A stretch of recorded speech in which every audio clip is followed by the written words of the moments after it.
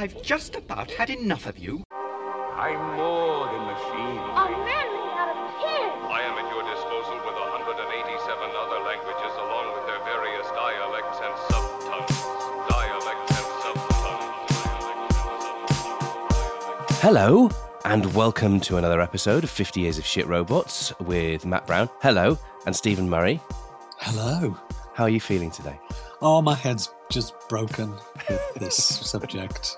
I just went down too many rabbit holes. Too many rabbit holes. It's very easy to do, though, isn't it? Yeah, we're going to be chatting in a little bit about the 1963 American film Jason of the Argonauts. But before we do that, what robot news have you for us this week, Stephen Murray? There was a press conference with several robots, and these robots, prior to this, had been given access to AI. Right. And their responses were even a surprise to their creators.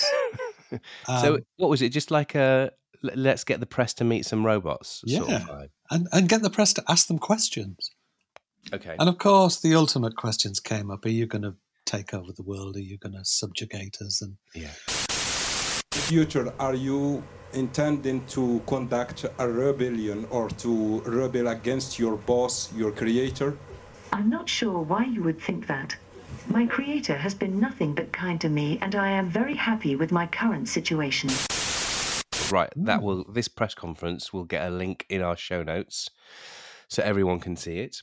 Before we leap into Jason and the Argonauts, I just want to mop up a bit of Dr. No spillage, which is we were chatting about Dr. No a couple of episodes ago, and then we were chatting about Yellowface in Dr. No.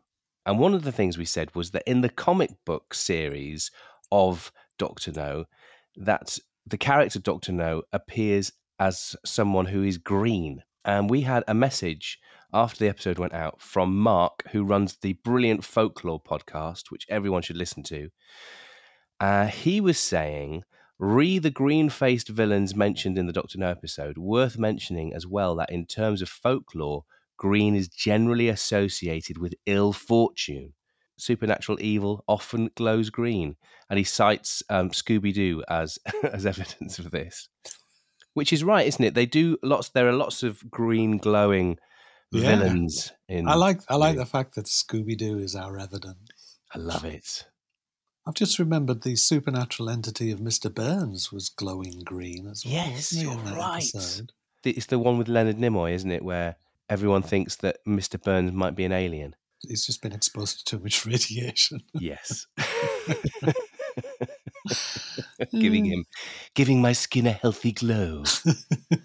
Right, shall we get on with Jason and the Argonauts? Let's. Okay, so 1963, directed by Don Chaffee, who was a director of some note.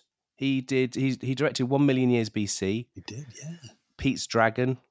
Terrible film. And then episodes of Danger Man, The Prisoner, The Avengers, T.J. Hooker, and Charlie's Angels. I like his output. He did some Stingrays as well. He did a lot. He did do a lot, didn't he? I suppose he did more TV than movies. He got good pedigree directing. The screenplay was written by Beverly Cross and Jan Reed. And Beverly Cross was also the screenplay writer of Clash of the Titans and was married to Dame Maggie Smith. The music, Bernard Herrmann. Brilliant composer. I mean, if you're going to get someone to compose your music in the 60s, it's going to be him, isn't it? I can remember when I was a kid, if I ever heard those tones, because he never used any strings in these movies. He used a lot of timpani and a lot of woodwind. Yeah. And if I heard that particular sound, I would run down to the television because I knew there was going to be a great film on. Yeah. And he only used that kind of sound when he worked with Ray Harryhausen and some of the other fantasy films. I love it. He also obviously did the music for Hitchcock, didn't he? He did. And he composed the music for one of the world's greatest films, which was Citizen Kane. Yeah. And Taxi Driver. I mean, that's quite a CV, isn't it? Yeah, I'll say. And then, as you just said, Ray Harryhausen is in charge of special effects, most notably the stop-motion special effects in this film. He did them all himself as well. I mean, in terms of the pedigree of the people making this film, that's pretty good, isn't it? This is one of the very first video rentals I remember watching, getting this out of our local video shop. For me, it was a treat when it came on TV prior to video. Yes. It was just like Jason and the Argonauts, Jack the Giant Killer, which is a little-known stop-motion film. I don't think it was Ray Harryhausen, but these were weird, beautiful, gorgeous films, and they were a treat. Now, if for some reason you haven't seen this, this is obviously a Hollywood adaptation of the Greek myth concerning Jason and the Argonauts and their adventure to claim the Golden Fleece. Jason's father, who is a king, is killed, and Jason is sort of banished, and then swears that he will get revenge on the person who has killed his father, who's called Peleus, and kind of goes on this voyage for the Golden Fleece to kind of prove his credentials. No, he's sent away because there's a two-side to the myth, because he's going to come back and kill the man who killed his father. Right. But the man who killed his father can't kill him because that will also destroy him. So what he does is he sends him away on a quest, an impossible quest, so that he's away from him for an incredible long period of time. Yeah. So it's a double-edged thing. He can't kill him. All he can do is send him away. Having sort of like brushed up on the actual myth, I'd say that what you've got, the plot of the film is a kind of condensed, slightly rearranged version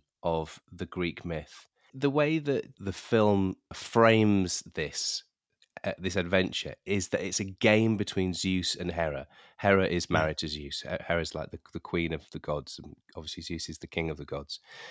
That they're playing a game, like a game of chess, using all of these sort of heroes as pawns. In the sort of original myths or the versions that I've found, Hera does orchestrate a lot of the action. That she is on Jason's side, but so she is involved in the ancient myth, but she's very much front and center in this, and played by on a black man. So Jason goes off in search of the Golden Fleece, putting together a crew of the greatest heroes, the greatest fighters, the greatest lute players that Greece has to offer, including Hercules/Heracles. Yeah. Who brings along, again in the myth, he has a sort of a manservant called Hylas. He's more than a manservant. Yeah, but they're inseparable. Now in this film, Hylas and Heracles meet at the sort of tournament that Jason holds in order to find the best fighters and the best. It's one of my favourite scenes. It's great, isn't it? Because it made me feel that I could match these people with cleverness. Yeah. Hylas challenges Hercules to throw a discus. So the challenge is to hit or go further than this rock that nobody has ever reached with a discus. Mm. So Hercules throws it very easily and hits the rock. And Hylas skillfully and cleverly skims his discus, which hits the rock and then goes further. And Hercules shouts, sort of like looks perplexed for a moment, and then throws back his head and roars with laughter and picks up Hylas and takes him to his tent. So the first place that Jason stops is very rel to this podcast, because he stops at the Isle of Bronze. Hera guides him there, and because they need provisions. And when they get there, she says, "Now, for goodness' sake, don't take anything off the island, other than provisions, water, and that's it. Get out, in, out. Yeah. Do you understand?" And everyone seems to understand, apart from Heracles, who finds a great big stash of incredible booty from the gods, including an enormous needle that he steals as a javelin. And in doing so, he triggers an enormous bronze statue to come to life who attacks all of the Argonauts. And that is the reason why we're here, because that statue is Talos. And it's a marvellous part of the film. I loved it. Yeah, so Talos is guarding the treasure of the gods, and he's been activated because Heracles has stolen this needle and basically wreaks absolute havoc on the ship, but is ultimately defeated because Hera tells Jason the little trick with Talos is that he's got a sort of like a plug in his ankle, and if you can like release the plug, then all of his fluid will drain away. Ichor, his ichor, which is the blood of the gods. Yeah, and so he does. That's exactly what he does. And Talos ends up being defeated, but falls on Hylas, crushing him to absolute death. But that's not seen by Hercules. No. So Hercules thinks he's still somewhere on the island. Yeah, and so stays and looks for him. So, I mean, while we're here, should we let's chat about Talos, shall we? We shall. Yeah. Adriana Mayer, historian of ancient science and classical folklorist from Stanford University, suggests that the first robot to walk the earth in ancient Greek mythology was the bronze giant called Talos. I was listening to Stephen Fry's book Heroes, where he kind of like details the story of Jason and the Argonauts. And in his story, there are 3 possible explanations or theories about Talos. The first was that he was a survivor from the Age of Bronze and was a descendant from a relic. Yeah, from a bronze race of giants. Yeah. The next possible explanation was that he is a brass automaton, android, I suppose. The difference between those two is one, basically, it seems to be alive for a period of time because has a mechanism. The other, the android, obviously has agency and has a program job to do. And Talos's job was to guard Crete. Yeah. And he would walk around the island and guard it from pirates and anyone else who wanted to land there. And he was... who's he looking after? He's looking after Europa. So what do you think, automaton or android? Android. Because he has a system inside of him. So the second theory is that Talos was a brass android who was forged at the request of Zeus by Hephaestus. Yeah. And then the third theory is that Talos was a brass bull who was forged by Hephaestus and was given to Minos to protect the island of Crete against invaders. So my feeling is, from the story, is that the makers of Jason and the Argonauts, the 1963 film, have plumped for option 2 of those, which is that Talos was a brass android who was protecting an island against invaders. Yeah, and I would go for that one because of what Adriana Mayer says. She gives it the name biomimetic vivisystem. Yowzers. So because it has this vein of ichor inside of it, and because it's constructed in part and put together, then, yeah, she goes down the route of android, which is kind of where I'm going as well, really. Yeah, I think that's fair. I think that's very fair. Yeah. And she's not talking per se about this film. She's talking about the myth of Talos more generally. She does mention the film on a few occasions, but even in the Argonautica, Talos is described as a technological production envisaged as a bronze automaton constructed by Hephaestus. The Argonautica is one version of Jason and the Argonauts. It's the most detailed version that we have. It was written in the Hellenistic period when people began to have less reliance on the intervention of the gods and more reliance on the agency of humans. So Jason and the Argonauts, the film, was based on the Argonautica written by Apollonius of Rhodes. The thing you were mentioning about Jason in the film, he's aware of the gods, but then sort of goes against the gods. Yeah. Hera says to Zeus, the more they cease to believe in you, the less you'll exist. Yeah. So there is this relationship between the two that the humans have to believe in the gods for them to exist. Yeah. I mean, that's so cool, isn't it?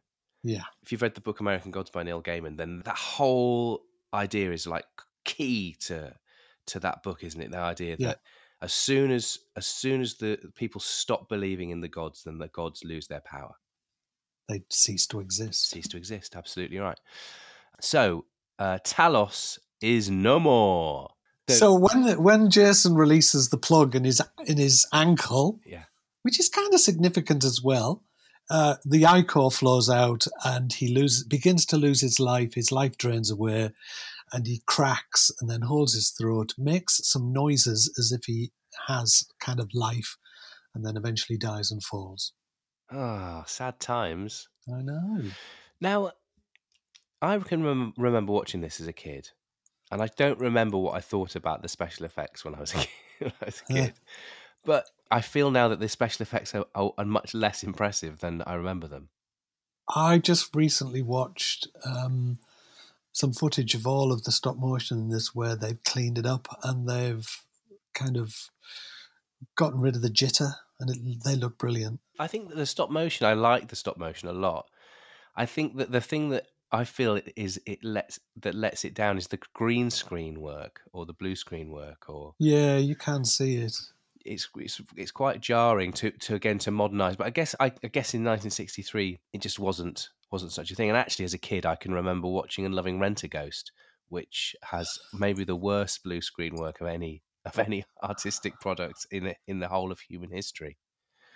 I've got a recent memory of watching King Kong. There's some stop motion in that film, isn't there, with the gorilla? And there's some scenes where you've got the gorilla working not only with Fay Wray, the actor, but also with models of Fay Wray that make it look like she's still in the scene. And I thought that those were really, brilliantly done in a way that still looked quite believable. Whereas I know this is sacrilegious to say about Ray Harryhausen's work, but I found that it completely took me out of the story because the effects just look like effects in Jason and the Argonauts. Because it's colour, and I think what we've been watching, I bought my copy of Jason and the Argonauts through Apple, and it's a terrible copy. Yeah. Incredibly grainy. You can see the division. So I think it's from a degraded stock it hasn't been restored. Can I just tell my Ray Harryhausen story? Yes. So I met Ray Harryhausen when he came to Animex, the world's longest festival of games and animation that's held in Teesside University in Middlesbrough. And he was one of our first big guests. But he gave the final talk, and I remember him saying a lovely little story of him taking Fay Wray up the Empire State Building. I sniggered, but I also thought, surely Fay Wray's dead. And then he said she'd never been up the Empire State Building, even though, she's iconically connected to that building. And they went up the Empire State Building, and, she was massively impressed and came down. And I thought to myself, oh, lovely dear, that can't be true because she's dead. 2 weeks later, she died. It was true. Yeah. Ray Harryhausen took Fay Wray up the Empire State. So once they've finished with Talos, once they've defeated Talos and they've got their boat back, then they all go off to Phineas to see Phineas, who has been blinded and is tormented by the Harpies, who keep nicking all his food. Played by what's his face? Patrick Troughton, isn't it? Patrick Troughton, Doctor Who. Yeah. So they sort out Patrick Troughton's problems, and he tells them how they can reach Colchis, which is where the Golden Fleece is. They've got to sail between the clashing rocks. They manage to get through the clashing rocks, but there is another boat that's trying to get through, which doesn't have as much good fortune, which is sort of crushed by the crashing rocks. And Medea is on that boat. She falls in the water. Jason leaps in and saves her and falls head over heels in love with her. So he gets her out of the water and puts her on the Argo, and sort of they have this conversation. Didn't you think it was odd that neither of them said what their name was until I was waiting because I was waiting for Medea to turn up, And I was, because she's in the cast, and because I'd gone down the rabbit hole of Medea, I was thinking she's prominent. She is prominent. Yeah, she's less prominent in this than she is in the other versions of the story. I can understand why, because it's a Hollywood film. Yeah. But it's a far more interesting, Medea's story is a far more interesting story. Yeah, I totally agree. Because essentially the film ends after they've got the Golden Fleece. But actually the story goes on. Jason and Medea, they have children. But Medea essentially kills her brother, kills her father, and kills her children that she's had with Jason as well. She kills Jason's lover as well by giving her a poison dress. Yeah. So which also kills Jason's lover's father. Yes. Yeah. So she is, I mean, in the Stephen Fry book Heroes, he portrays her as a psychopath. Really? Yeah, yeah. The last version I saw of Medea, she is powerful. And all the reasons why she does what she does are legitimate, and she gets away with it. But that's because of the play, isn't it? The play Medea. Yeah. Where she's got that amazing speech, isn't she, at the end, where she kind of like justifies the killing of her kids. And Stephen Fry does mention that. So he does sort of give her due. So Medea turns up. She introduces herself as like she's a sort of like a sorceress, a high priestess of the Colchis, but actually she is the daughter of the king of Colchis. Jason goes to greet the king, but the king has been warned of Jason's quest for the Golden Fleece, that Jason is there to sort of take the Golden Fleece.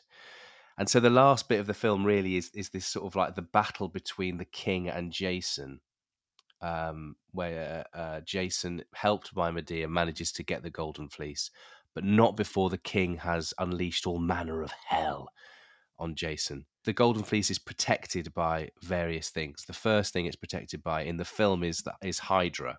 In the myth, it's a dragon. In the myth that I've read, that you basically have to complete 3 challenges to get the Golden Fleece. The first one is to sort of subdue 2 fire-breathing bulls, yoke them and get them to plough a field. Which are mechanical. Right. Then after that, then you have to sow dragon's teeth into the ploughed field, and then a load of soldiers appear, and you've got to fight them. And then the last one is the dragon, isn't it? The never sleeping dragon. Yeah, who Medea puts to sleep. Yeah, in the story. So, but in the Jason and the Argonauts film, there isn't any of that really, apart from the dragon's teeth bit. Which is Hydra's teeth, been replaced by Hydra's teeth. So Jason just has to defeat the Hydra to get the fleece, which is the classic scene with the little skeletons. Now I say little skeletons because Ray Harryhausen brought one along, and they're tiny, 5 inches tall. Are they really? Only that tall? Yeah, they were tiny. So I was so surprised. So the sequence of events is that Jason has to kill the Hydra to get the Golden Fleece, which he does. But I mean, it's a very protracted battle with the Hydra, isn't it? There's a lot of him. I mean, I don't think he makes contact at all. He doesn't, and it's terrible. And legend has it that if you cut the head off a Hydra, it grows another one. Yeah. But the difficulty that Ray Harryhausen had, and I think it was less so with the fighting of the skeletons, is what do you do first? Do you do the stop motion first and then you try to marry it up with the action? Or do you do the action first and then watch that and marry it up with the stop motion? So again, I think that the stop motion is quite impressive in this.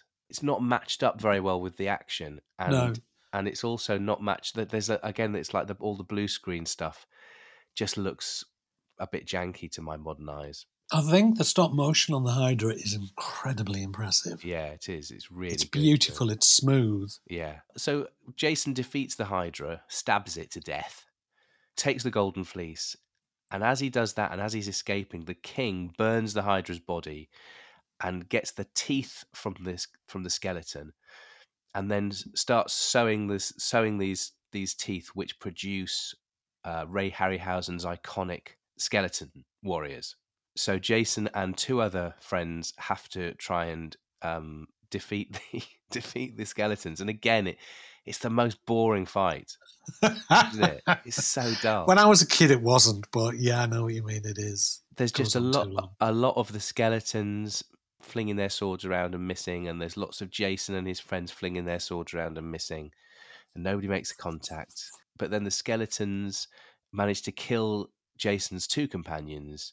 So Jason jumps off a cliff into the water. The skeletons perish, and he reunites with his chums on the Argo and kisses Medea. And the watching gods, Hera and Zeus, say, "Well, that's all for now, but Clash of the Titans is coming along soon. Jason will be needed for other things." And then that's the end. And so it ends like halfway through the myth. I think the second half of the film is very lackluster. The first half is great. The setup, the gathering. Well, it's your classic like Lord of the Rings, isn't it? It is. This kind of film was already being made in Italy. It's called Sword and Sorcery films. Right. The one thing I noticed about this film is there's hardly anybody in it who's hench, who's really well built. Because if it was made now, which Clash of the Titans was remade, all the men are unfeasibly just muscular. Yeah. And this was not the case in this film, which was quite interesting. Yeah. A lot of incredible beard work and eyebrow A lot of beard work. work. Yeah. But nobody is very hench.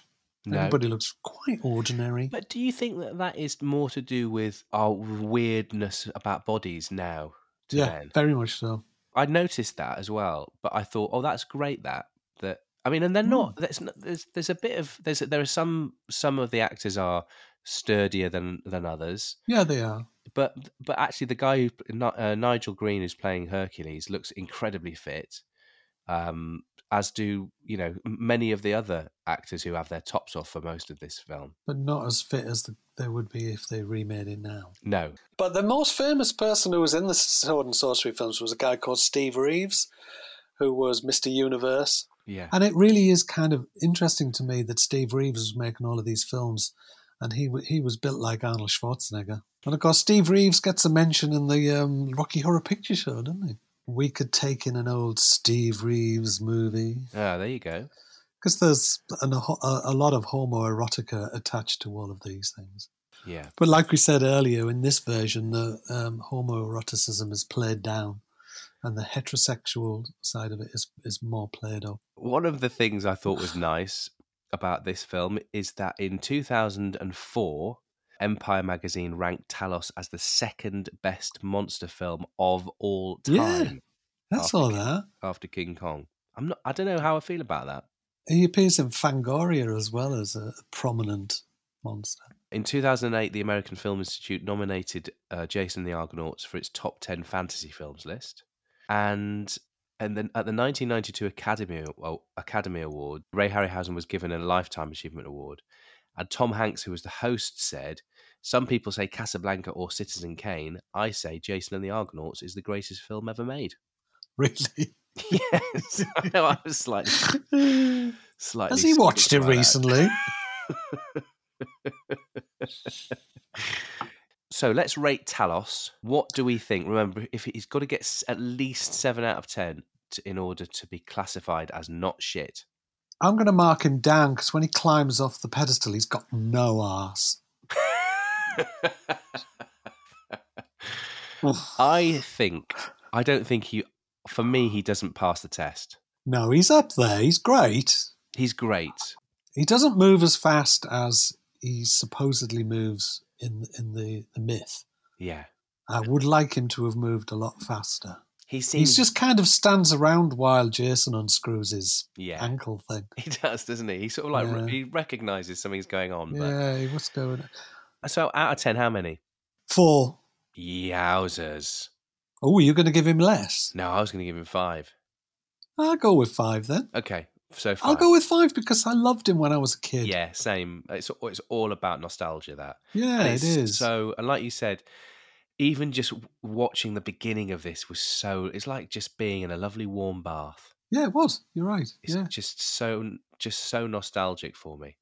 I enjoyed the watch talking about it was just, we went all over the place. Yeah, I know. It's so hard not to, though, isn't it? Okay, so we are now heading towards our final episode of season 5, in which we are going to be enjoying the first outing of some of the most iconic robots of all time.